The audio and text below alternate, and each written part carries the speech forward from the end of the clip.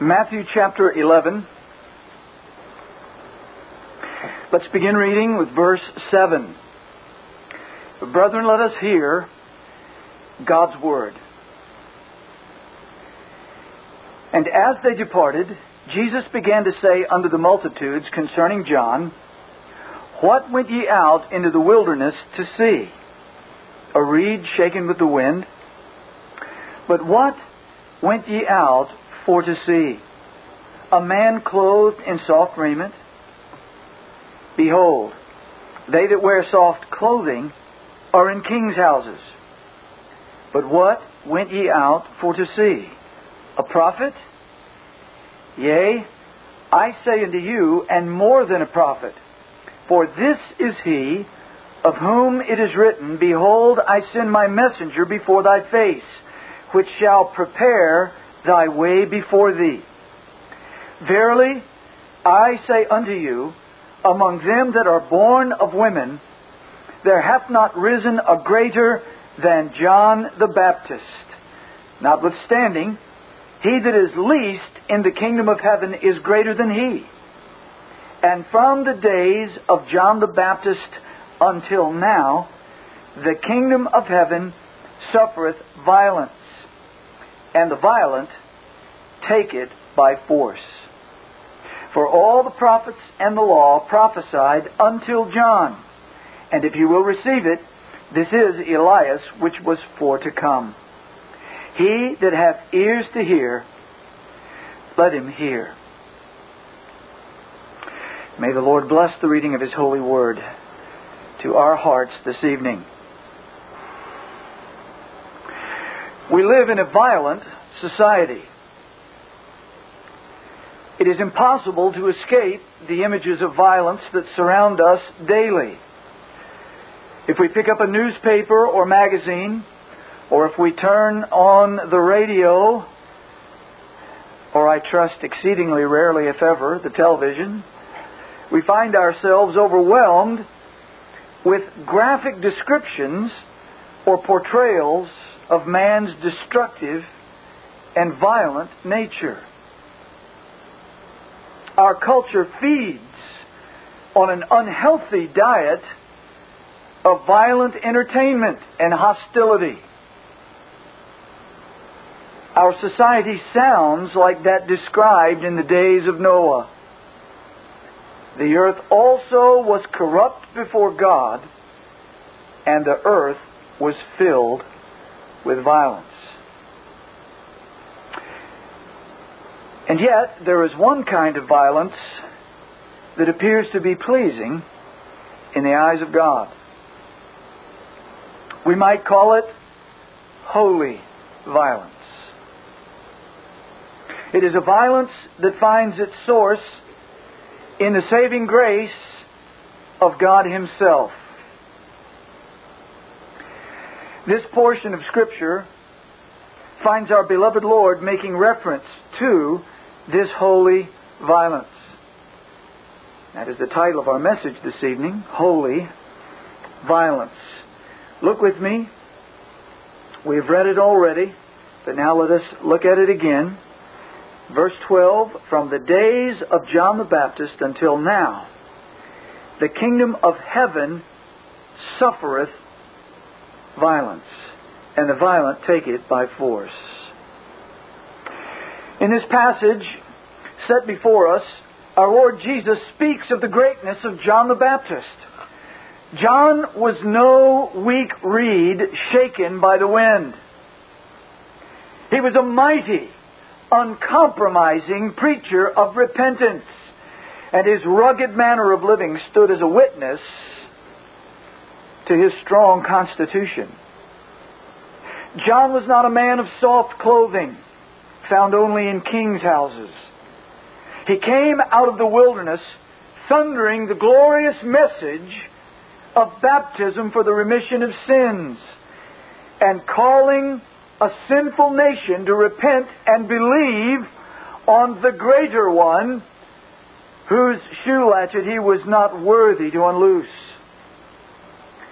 John was great because he was the fulfillment of Malachi's prophecy. Behold, I send my messenger before thy face, which shall prepare thy way before thee. John was great because of the one he announced. John was the forerunner of Messiah the King. This was a vitally important role in history, exceeded only by Messiah himself. John is the Elijah who was to come before the great and terrible day of the Lord. And this is why the incarnate Son of God declared John to be the greatest man ever born of woman. And yet, having lavished such praise upon John, the Lord surprises us here by saying that the least in the kingdom of heaven is greater than John. John belonged to the old order, the old covenant. And while he faithfully announced the coming Christ, it was Jesus who brought the most radical change in history. It was Jesus who brought the dawning of the new covenant. And it was Jesus who brought the inauguration of God's kingdom to the light of day. The law and the prophets were the revelation of God to the time of John. The whole body of the Old Testament Scriptures pointed to that great coming one. The seed of the woman, Abraham's seed, David's seed.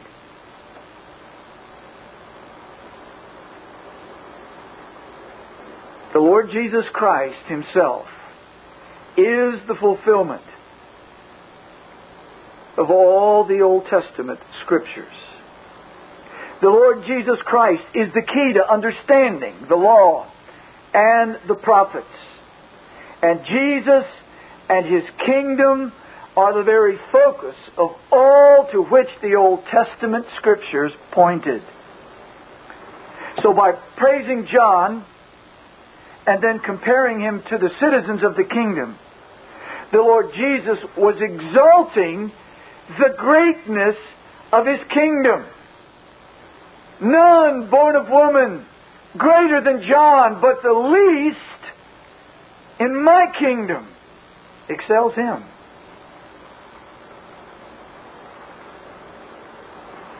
And then the Lord Jesus tells us that the kingdom suffers violence, and that the violent take it by force. So God willing, this evening I would like to open up what the Lord speaks of in verse 12 under these two heads. Holy violence defined and holy violence described. Let's define holy violence. First, let's just take the word violence. Violence means to use or apply force, implying the most ardent zeal and the most intense exertion. This is a very strong, powerful word in the Greek. The example is of a kingdom invaded and seized, taken by storm. Imagine, if you will, a kingdom and its walls standing hopefully in strength against all invading forces, and yet looking out across its walls and its high towers to see an army surrounding, powerfully armed, determined to storm that kingdom and take it for its own. That's the picture. Ardent zeal, intense exertion. We must have that kingdom. The images of warriors who are storming their way into the gates of this kingdom. He says the kingdom of heaven suffers violence, and the violent take it by force. The violent here are those who use force. And it's indicating those who strive to obtain the privileges of the kingdom of God. And they do so with the utmost eagerness or holy violence. To take something by force is simply to seize upon something, to claim it for yourself. The underlying concept is the eagerness behind it.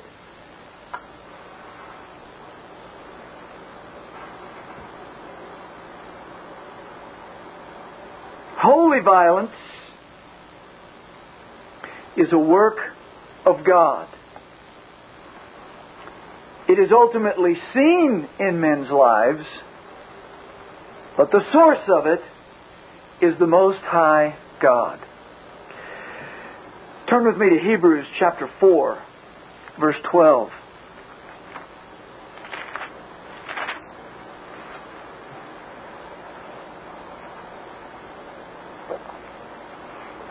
Hebrews chapter 4, verse 12 says,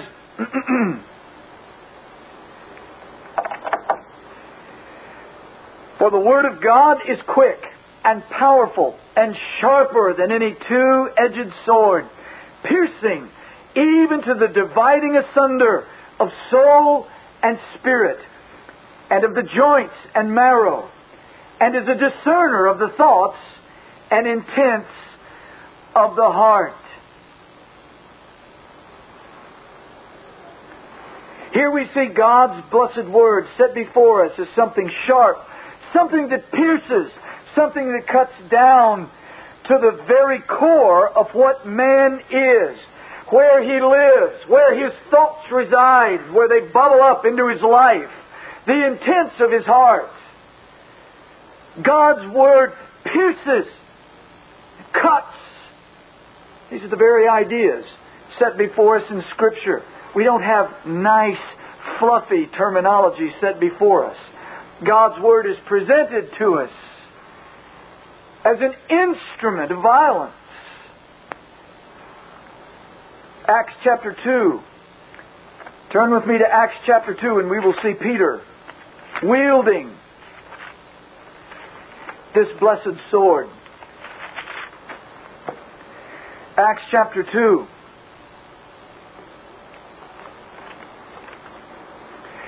Listen as Peter, filled with the Holy Spirit, wields the sword of the Spirit. Verse 22. Ye men of Israel, hear these words.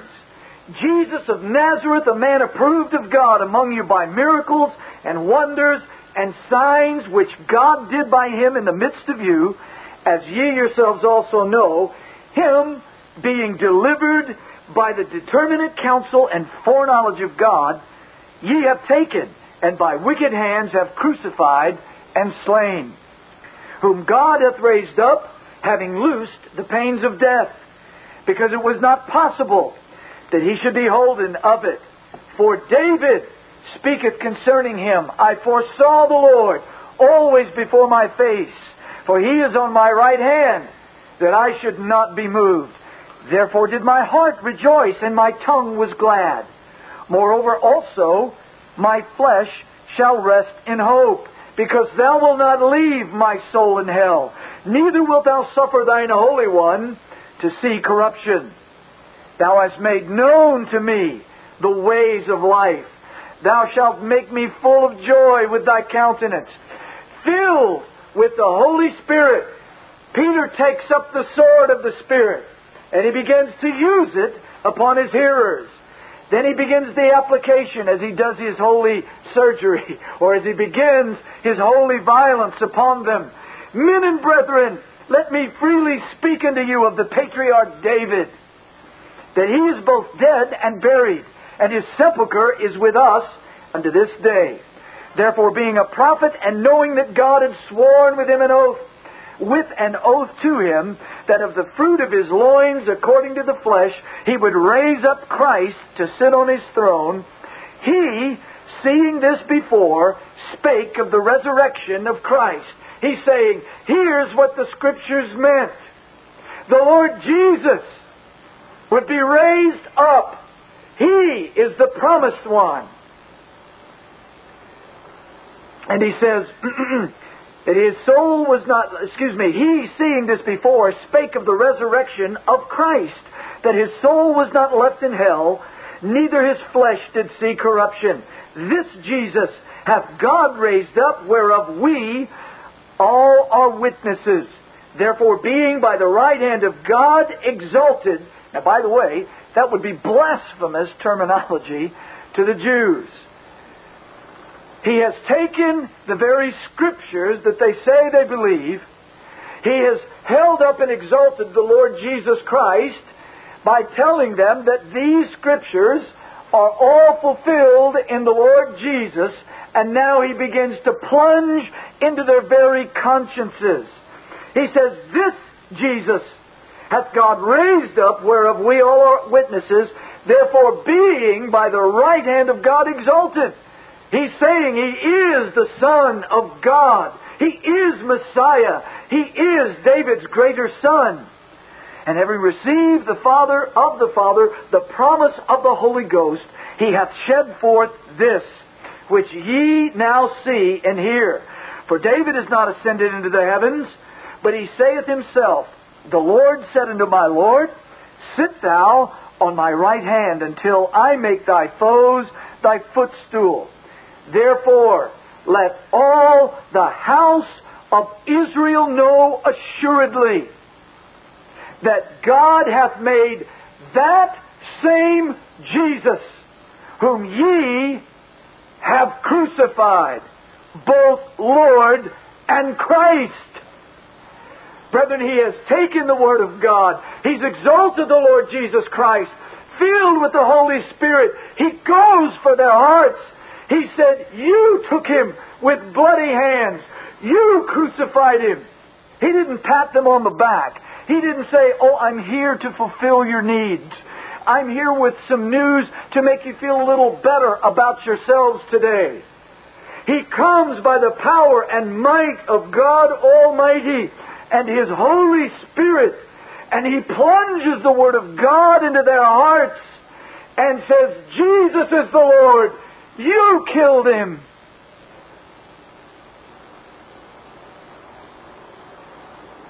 What was the result of that? Brethren, look at verse 37. Now when they heard this, they were pricked in their heart. When they heard this, they were pricked in their heart, and said unto Peter and to the rest of the apostles, men and brethren, what shall we do? Do you see it? Brethren, that's holy violence, where the Spirit of God cuts to the heart of men. The word prick here means to pierce. What does the Word of God do? It pierces, dividing asunder between soul and spirit. And that's exactly what it did here.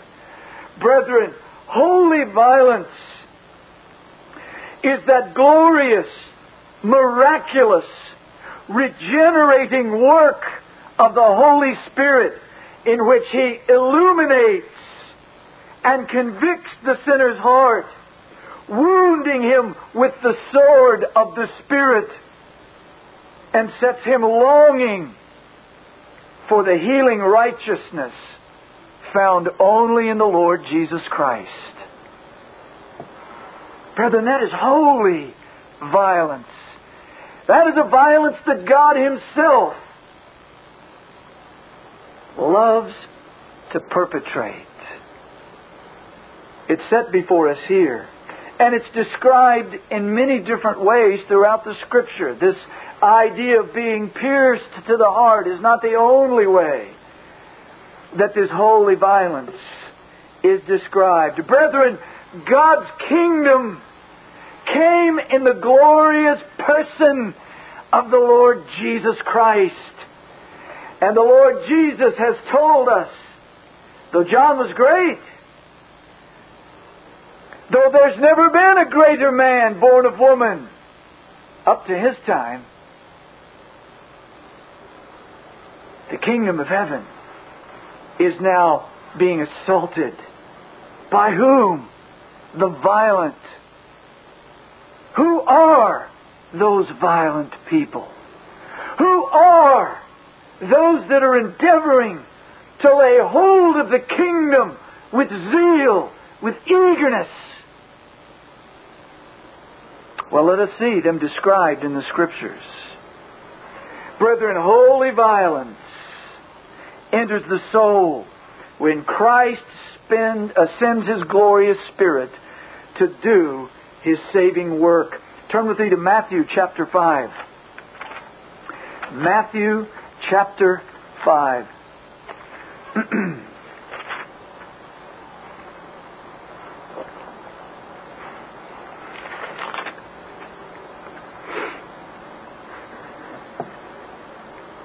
The Lord Jesus says in verse 6, "Blessed are they which do hunger and thirst after righteousness, for they shall be filled." Now, what is thirst? Brethren, we know that thirst is a vehement desire for anything. As one lexicon says, those are said to thirst who painfully feel their want of and eagerly long for those things by which the soul is refreshed, supported, strengthened.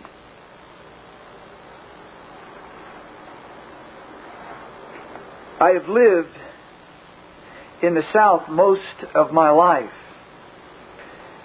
and many days from my childhood until my most recent days, I have had to labor throughout the week at times in the hot southern sun. You get out there, you labor all morning in digging a garden or doing construction work or some type of intense physical labor out in that heat. It doesn't take long before you start to get thirsty. As your body expends the moisture, as the heat presses in upon it, it's not long before you want a nice cold drink of water. Doesn't it begin to drive you, brethren? At first, it's just a slight desire. I'm getting a little thirsty.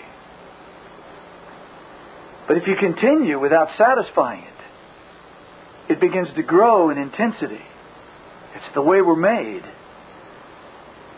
And you begin to long for it. Your mind begins to give you images of a nice cold glass of water, ice, or something that is refreshing to you. And after a while, brethren, it goes from simply being an intense desire to being painful. And brethren, when men are cut off from satisfying their thirst, they will become violent. And they'll do anything to slake their thirst. The Lord Jesus Christ isn't saying, blessed are those who once in a while have a little twitching desire for something cold to drink. He's saying, blessed are those who are driven to quench that burning desire. Brethren, Psalm 42 verse 1 says, as the hart panteth after the water brooks, so panteth my soul for thee. Jesus Christ is setting before us something that many of us have never known a day in our lives. Jesus is saying, you are blessed when your soul thirsts, when it pants, when your soul's tongue is hanging out and desiring the righteousness of God. My soul thirsteth for God, for the living God. When shall I come and appear before God? Why is that a blessing? Because, dear friend, that is the holy violence of God driving you to the things of Christ. And the Lord promises that those with that thirst will be satisfied. Psalm 63, O God, Thou art my God. Early will I seek Thee. Brethren, this is the terminology of urgency. My soul, my inmost being, what I am in the core of my existence, my soul thirsteth for Thee. My flesh longeth for Thee in a dry and thirsty land where no water is, to see Thy power and Thy glory, so as I have seen Thee in the sanctuary. Brethren, when the Spirit of God is doing His wonderful saving work in the soul, it creates in us a holy violence, a thirst that cannot be satisfied in anything but God Himself. I tell you with sorrow in my heart, if you can be satisfied by the things of the world, you will be. If you can be satisfied by the trinkets and the trash of this world, you will be. But there is no blessed attached to that. If you hunger and long and thirst for the living Christ and the righteousness that is found alone in Him, that is a blessed, holy violence. It'll drive you on to Christ, friend. It's the same thing with hunger. Hunger is to desire with great eagerness. Do you notice over and over the words that the Lord has chosen here and inspired by His Spirit, whether it be the Hebrew or the Greek, continue to point to this idea of eagerness.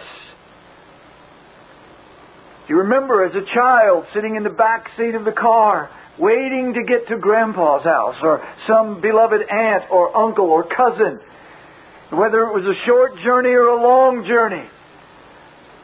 You couldn't wait to get there. There was an eagerness that the very thought of seeing that one, of jumping into Grandpa's arms or to being with that beloved and blessed one, drove you. How long before we get there? How long before we get there? When are we going to get there? There was a great, eager anticipation.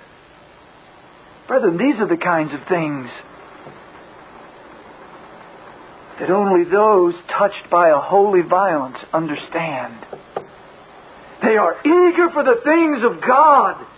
There is that holy anticipation that cannot be satisfied but by the glory, the holiness, the righteousness, the goodness of God Himself. His presence, His work, His forgiveness, His Son.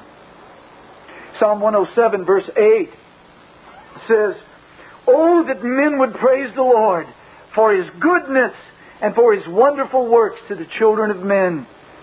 Now, why does the psalmist have to say that? Because it's not our nature to do so. We don't by nature praise God for His goodness. Why does the psalmist say, Oh, that men would do this? Well, he answers himself, For He, the living God, satisfieth the longing soul, and filleth the hungry soul with goodness. Brethren, history is littered with stories of men that when they are cut off from food will do the most unthinkable, the most unimaginable things to satisfy that hunger. They'll eat They'll put things in their mouth they would never consider otherwise. But the hunger wells up within them, and it is a violence that drives them sometimes even to unspeakable acts, even into cannibalism.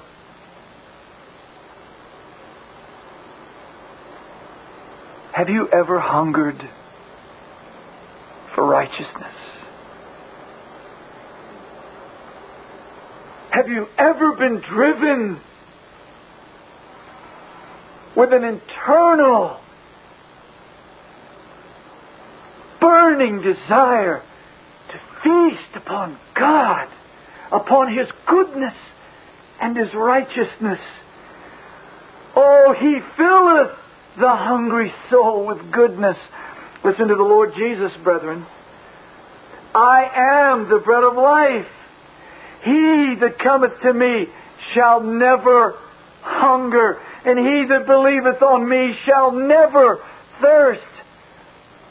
Brethren, that is why the Lord Jesus says, blessed are you that do hunger and thirst, because that's going to be satisfied in the Lord Jesus Himself. But if you can be satisfied by the things of the world, you will be. You won't feast on Christ. You might even feast on religion. I like those people. Well, I like some of those songs they sing. Those are real toe tappers. I just like them. Some of the nice people down there, they just treat me kindly. I just like to be down there. And we can hunger for all kinds of religious trappings. And of course, it's not wrong to want to be with the people of God. But I'm saying without Christ, it's simply another social club. Just a benevolent society. But the Lord Jesus Christ said, if you hunger for righteousness, if you hunger for the bread of life, you come to me, and you will be satisfied forever. Brethren, His body, His blood were poured out that His dear children might be cleansed for all eternity. This is why He calls us to His table. Let's don't be so afraid of being Roman Catholics or sacramentalists that we put away the glorious feast that the God of the Bible has called us to remind us of that glorious call. Come, feast on me. Come to my table. Take my body. Take my blood. It is not the real body and blood. We are not Romanists. But these are the glorious symbols on that which satisfies the soul. Brethren, those that are lost, those that are cut off from God, the longings of their soul look out to the world and they stuff everything that the world has to offer in to try to fill the void, to fill the emptiness. Money, power, immorality, all of the things that the world offers. I'll fill my body with drugs so that I don't feel this gnawing ache in my soul. But brethren, when the Holy Spirit comes and He works that glorious holy violence, and a hunger springs up, and a thirst springs up, it will drive a man, a woman, a child until he gets to Christ. And there he feasts. He feasts by faith on the resurrected Savior. He feasts by faith on the prophet, on the priest, on the king that God has provided. He comes to the table with joy, not because it's just, one of those ceremonies we stick on to the end of a service once in a while when we think about it or when it's convenient. But it's the call of Christ to come and feed on Him and to remember the body and the blood by which our sins are put away forever. Oh, brethren, to the soul that's been cut, to the soul that's been pierced by the Word of God, to the soul that's been made to know that it's lost, cut off from God by its sin. Oh, the gospel is a glorious sound. To get to Christ is the object of the heart and its faith. And it is there that the longing soul finds a feast of fat things. Hallelujah, brethren.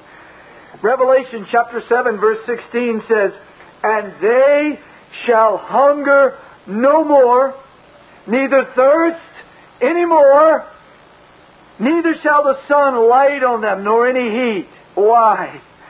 "For the Lamb which is in the midst of the throne shall feed them." The Lamb shall feed them, and shall lead them unto living fountains of waters, and God shall wipe away all tears from their eyes. Brethren, the soul made alive by the piercing work of the Holy Spirit cannot rest until it rests in Christ and His promises. And I guarantee you, whatever your experience is, and I try to bind no man to any particular experience, when the Spirit of God does this work, friend, you'll become the violent that seize upon the kingdom with eagerness. I must have it. I will press in, whatever the cost. Turn to Luke 18. We see holy violence yet again. Luke 18.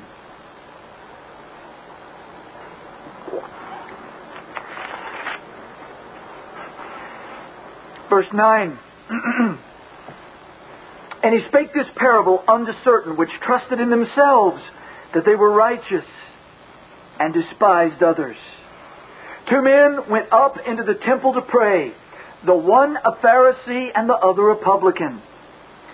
The Pharisee stood and prayed thus with himself, God, I thank Thee that I am not as other men, extortioners, unjust, adulterers, or even as this publican. I fast twice in the week. I give tithes of all that I possess." Brethren, here is spiritual deadness. Self-satisfaction. Look what I've done. Look at me. I'm all right. Oh, I'm not like this one. I don't even know how this vile one can come in here. I'm so thankful I'm not like him. Thank you, Lord, that I'm not like him. This is the voice of self-satisfaction and dead religion. There's no hunger here. There's no thirst here. There's no holy violence.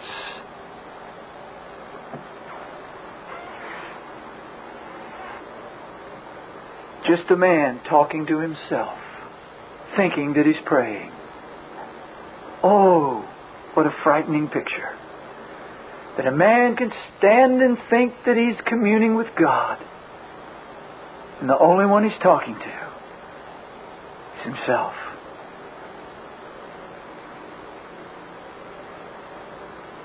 The publican, standing afar off, would not lift up so much as his eyes unto heaven, but smote upon his breast, saying, God, be merciful to me, a sinner. Brethren, the Spirit of God at work in a man's heart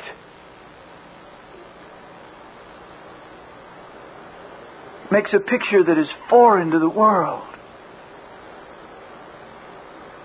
The idea today is if you're not bouncing off the wall with delight, well, you must not be a Christian. We come into the kingdom simply because, well, we're people with problems, and Jesus is the big problem solver. But no, the publican stood afar off. Why? A work of piercing had begun. He couldn't even hold his head up. He couldn't look upon the Most High and Holy God. The tense of the verb is that he went on smiting himself. He didn't just go, oh. All he could do was beat upon his breast. And he could not look up into God. What do you see? But holy violence. What would cause a man to smite himself? Holy violence. He saw his own wretchedness. He saw his own darkness.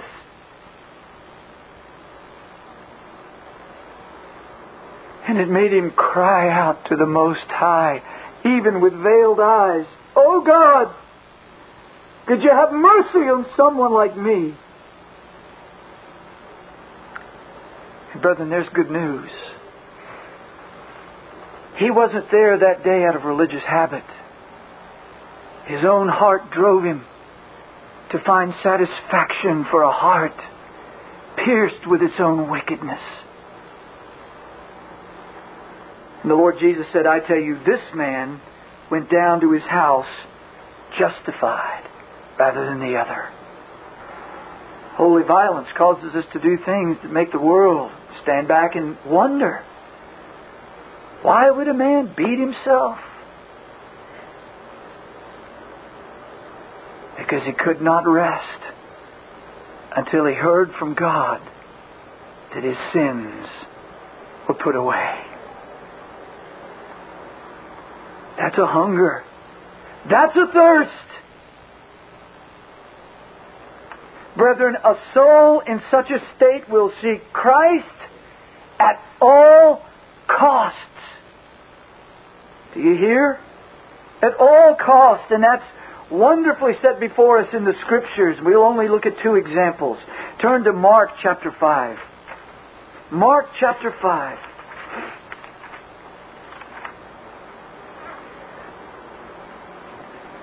Verse 22.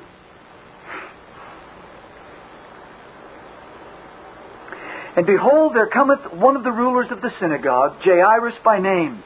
And when he saw him, he fell at his feet, and besought him greatly, saying, My little daughter lieth at the point of death. I pray thee, come and lay thy hands on her, that she may be healed, and she shall live. And Jesus went with him, and much people followed him, and thronged him." I want you to get a hold of that word, throng. They thronged him. The idea is that he's pressed in on all sides. The word in Greek is very graphic. It means to press in so as to stifle, as to suffocate. If you've ever been perhaps in a large crowd at some particular event, where the people were pressing in on you on every side, and there's that heat and that stifling feeling that you may suffocate. And brethren, that's the idea. Christ is walking through the town. You can't see Him for the press.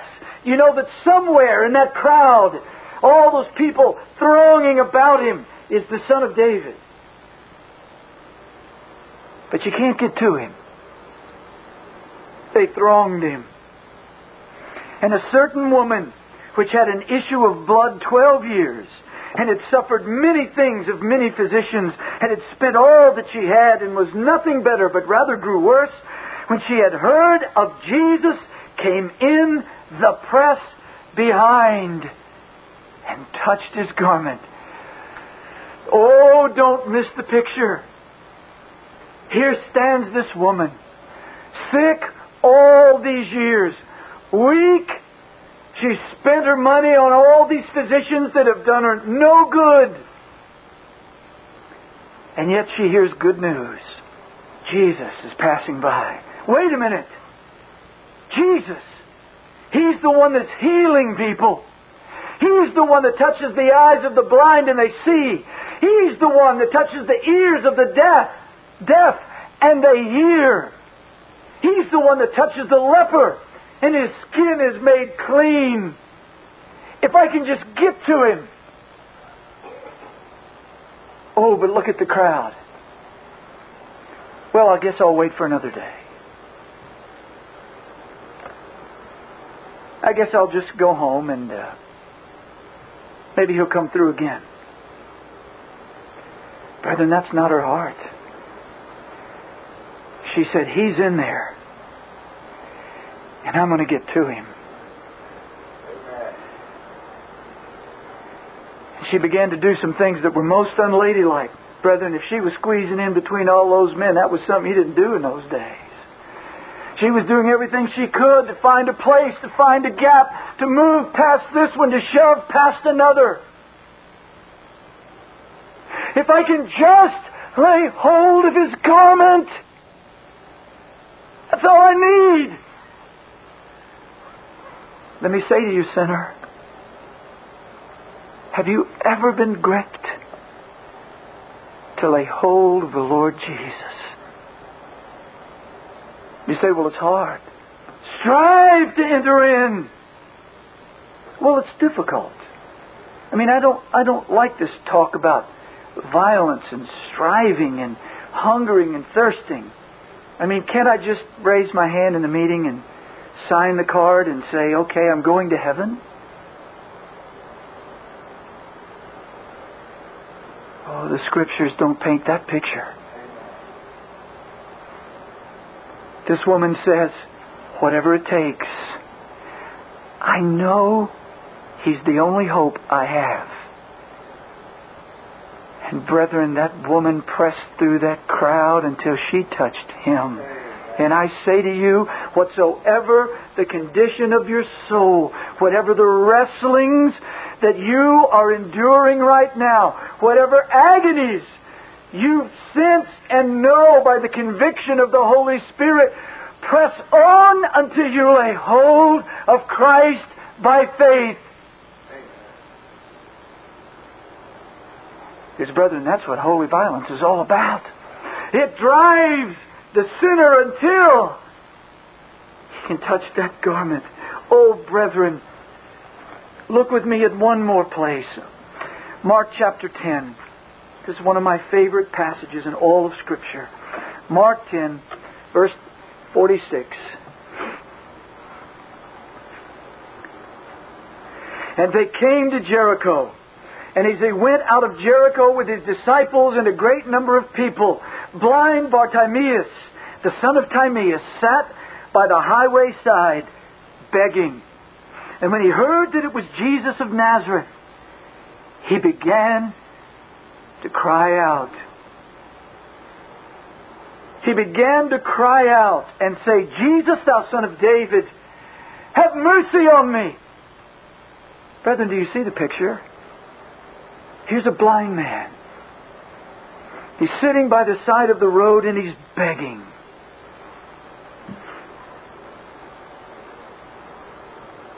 The light has never pierced through his darkened eyes. But all of a sudden, good news comes to his ear. Jesus is passing by. What? Jesus. Jesus? Wait, the one that opens the eyes of the blind. Brethren, this is what our gospel is about.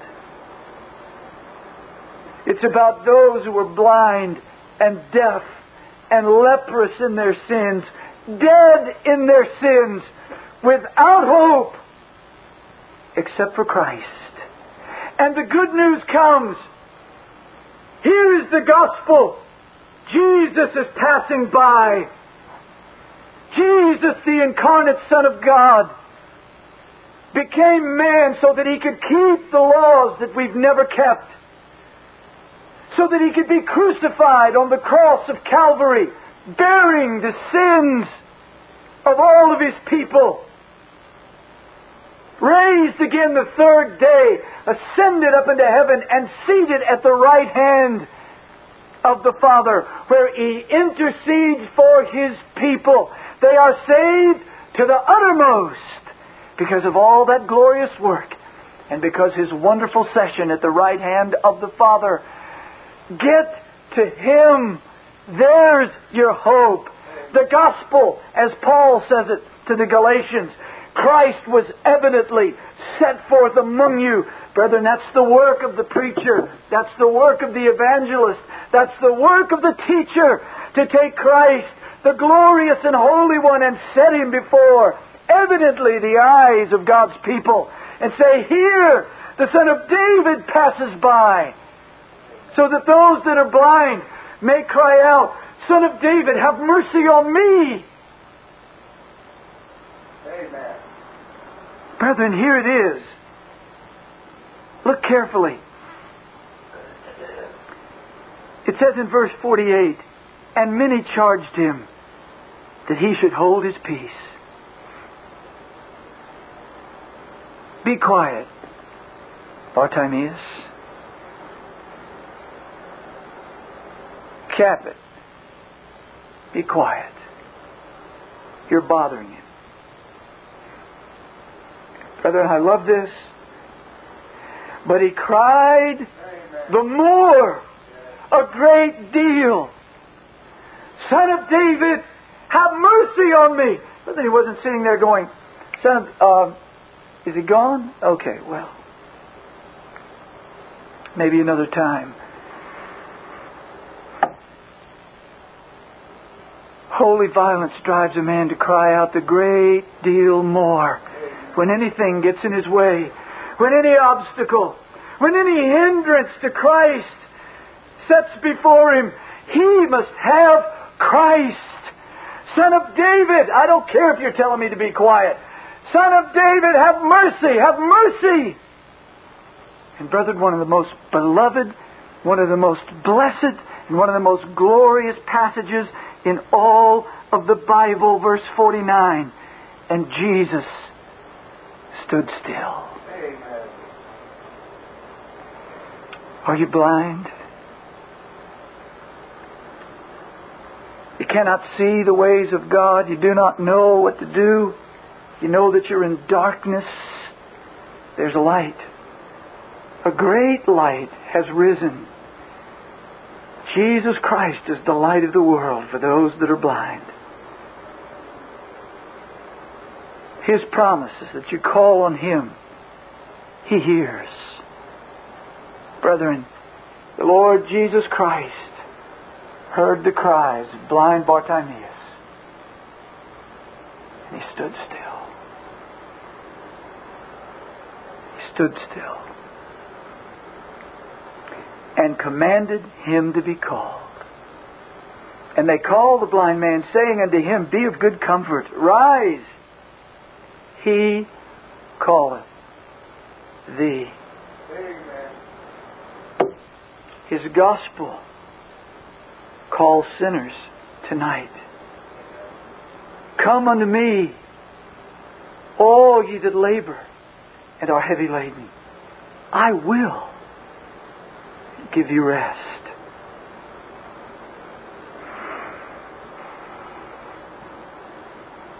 Be of good comfort. He calleth thee. And he, casting away his garment, rose and came to Jesus. Jesus answered and said unto him, "What wilt thou that I should do unto thee?" The blind man said unto him, "Lord, that I might receive my sight."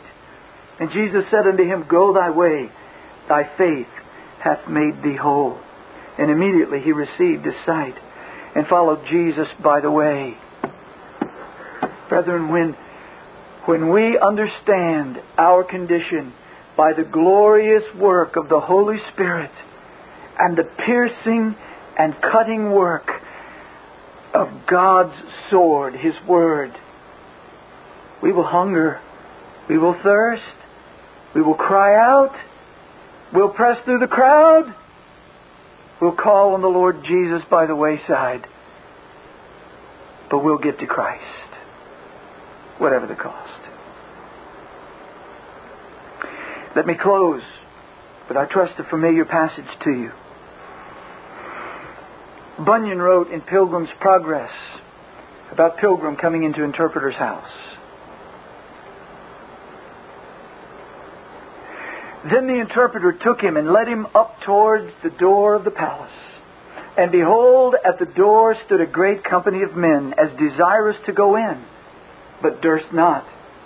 There also sat a man at a little distance from the door, at a table side, with a book and an inkhorn before him, to take the names of them that should enter therein.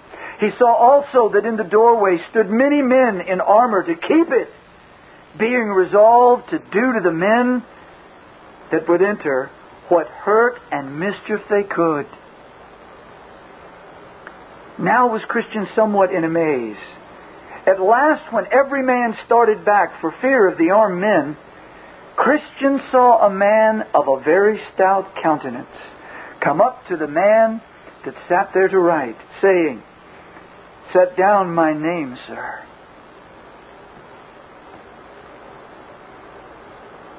The which when he had done, he saw the man draw his sword and put a helmet on his head and rush toward the door upon the armed men, who laid upon him with deadly force. But the man, not at all discouraged, fell to cutting and hacking most fiercely.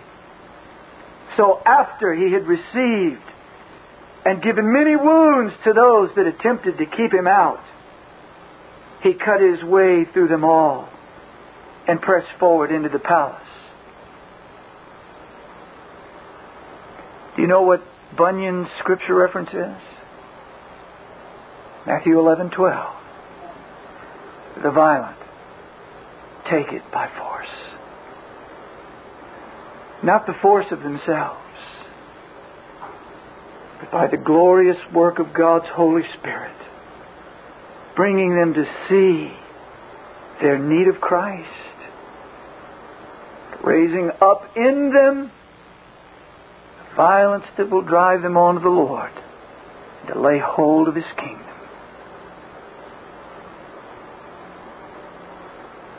He reached the palace, at which there was a pleasant voice heard from those that were within, even of those that walked upon the top of the palace, saying, Come in, eternal glory, thou shalt win. So he went in, and was clothed with such garments as they. Then Christian smiled and said, I think verily I know the meaning of this. Friend, do you? Have you laid hold of Christ by faith? Have you repented of your sins as the Word of God has done its work in your heart? Have you pressed on to Him who washes away all of the sins of all of His people in His precious blood? There you will find rest. This Reformation audio track is a production of Still Waters Revival Books. SWRB makes thousands of classic Reformation resources available, free and for sale, in audio, video, and printed formats. Our many free resources, as well as our complete mail-order catalog, containing thousands of classic and contemporary Puritan and Reformed books, tapes, and videos at great discounts, is on the web at www.swrb.com. We can also be reached by email at swrb@swrb.com, by phone at 780-450-3730, by fax at 780-468-1096, or by mail at 4710-37A Avenue, Edmonton, that's Edmonton, Alberta, abbreviated capital A, capital B, Canada, T6L3T5. You may also request a free printed catalog.